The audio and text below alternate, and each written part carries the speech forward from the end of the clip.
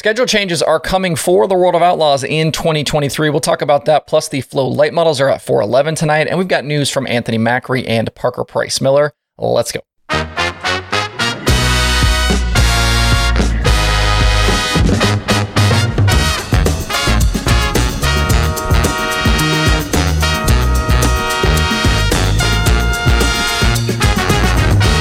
It's Tuesday, October 11th. I'm Justin Fiedler. This is Dirt Tracker Daily. We're getting into that time of the year where we will kind of start hearing about races and dates for next season for the various big series. You'll kind of get little leaks here and there. Some of the tracks will talk about things. And we got an early look at a change for the World of Outlaws Sprint Car Series just this morning.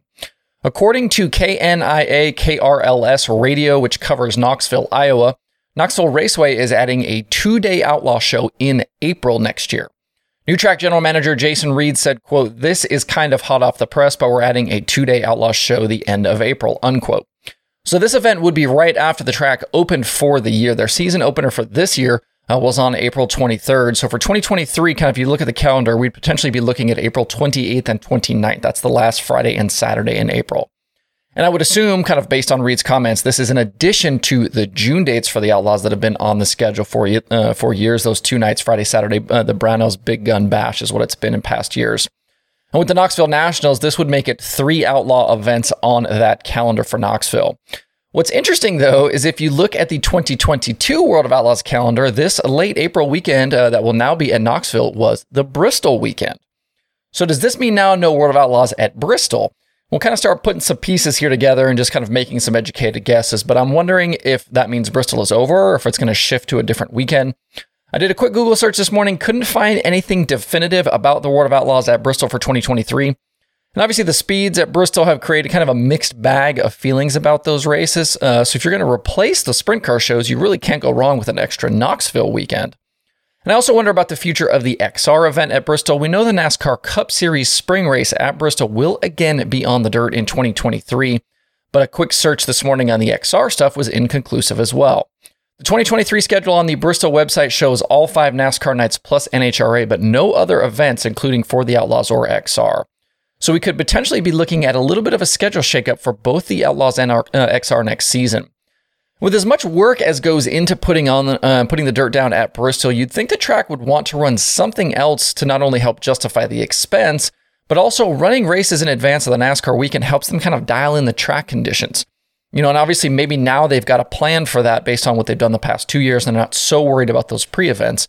But it's certainly something to think about. If the Outlaws are indeed not going to Bristol, that would be the first of a few shakeups we could see for the 2023 slate. There are rumors of other changes coming as well.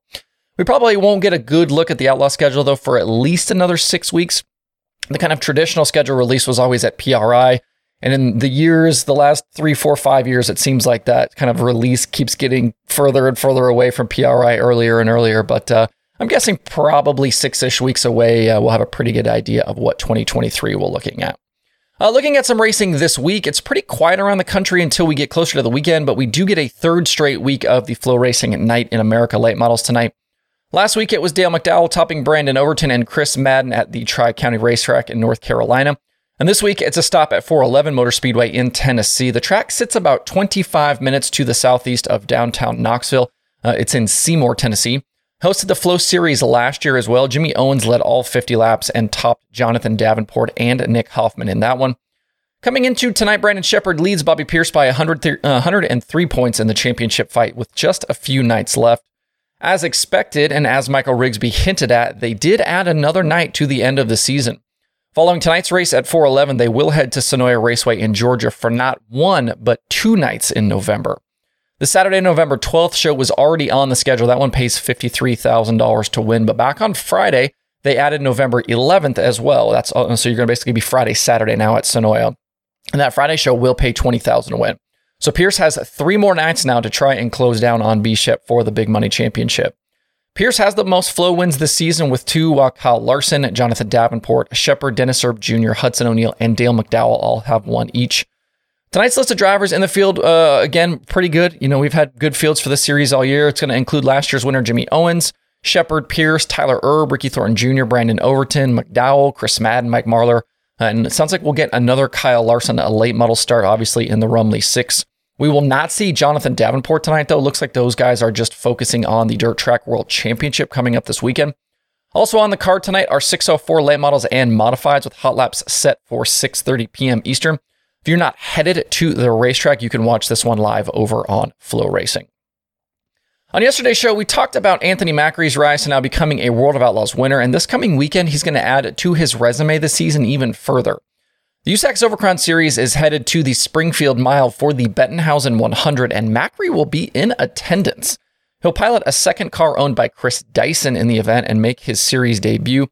Macri has run with Dyson before. We've seen him in the Dyson Sprint car, Wing Sprint car, and in their midget as well, so there'll be plenty of familiarity this weekend for the two sides. It also won't hurt that co-points leader Cody Swanson drives for the team as well, so a lot of help and knowledge will be around Macri as he's set to make his debut.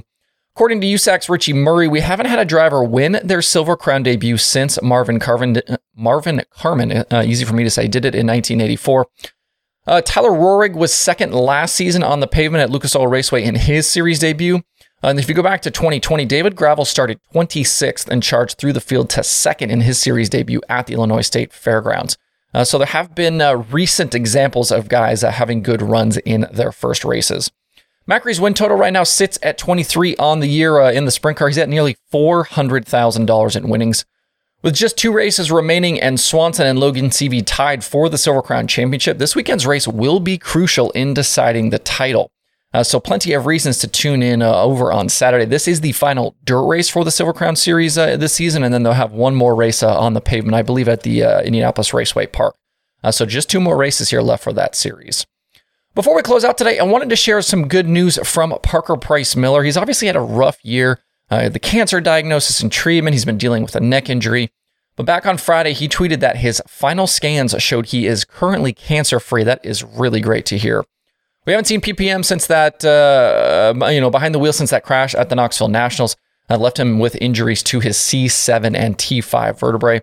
In the week since, we've seen names like Corey Eliason, Anthony Macri, Cole Duncan, and Logan Seavey all behind the wheel of the McGee 11. Some of those guys have had quite a bit of success as well. Obviously, we saw Cole Duncan win this last week, and Macri won it in the 11 car as well. Not sure if we'll see him behind the wheel this season. There were rumors maybe World Finals, but he did say that he'll be back stronger in 2023, so that may be the indication that he's not going to run. But good news there from Parker Price Miller. There are 2 items on the streaming schedule today, both over on Flow Racing. Obviously, they got the Flow Racing Night in America series from 411 Motor Speedway, plus Flow 24/7. If you want to see that full daily streaming schedule with links to watch, you can do that over at dirttracker.com/watch tonight. That's it for the show today. Have a good Tuesday. Please hit that like button and subscribe to the show wherever you tune in. Don't care if that's on YouTube, podcast platforms, whatever works for you works for me. So thanks everybody for tuning in. We'll see you tomorrow for more Dirt Tracker Daily.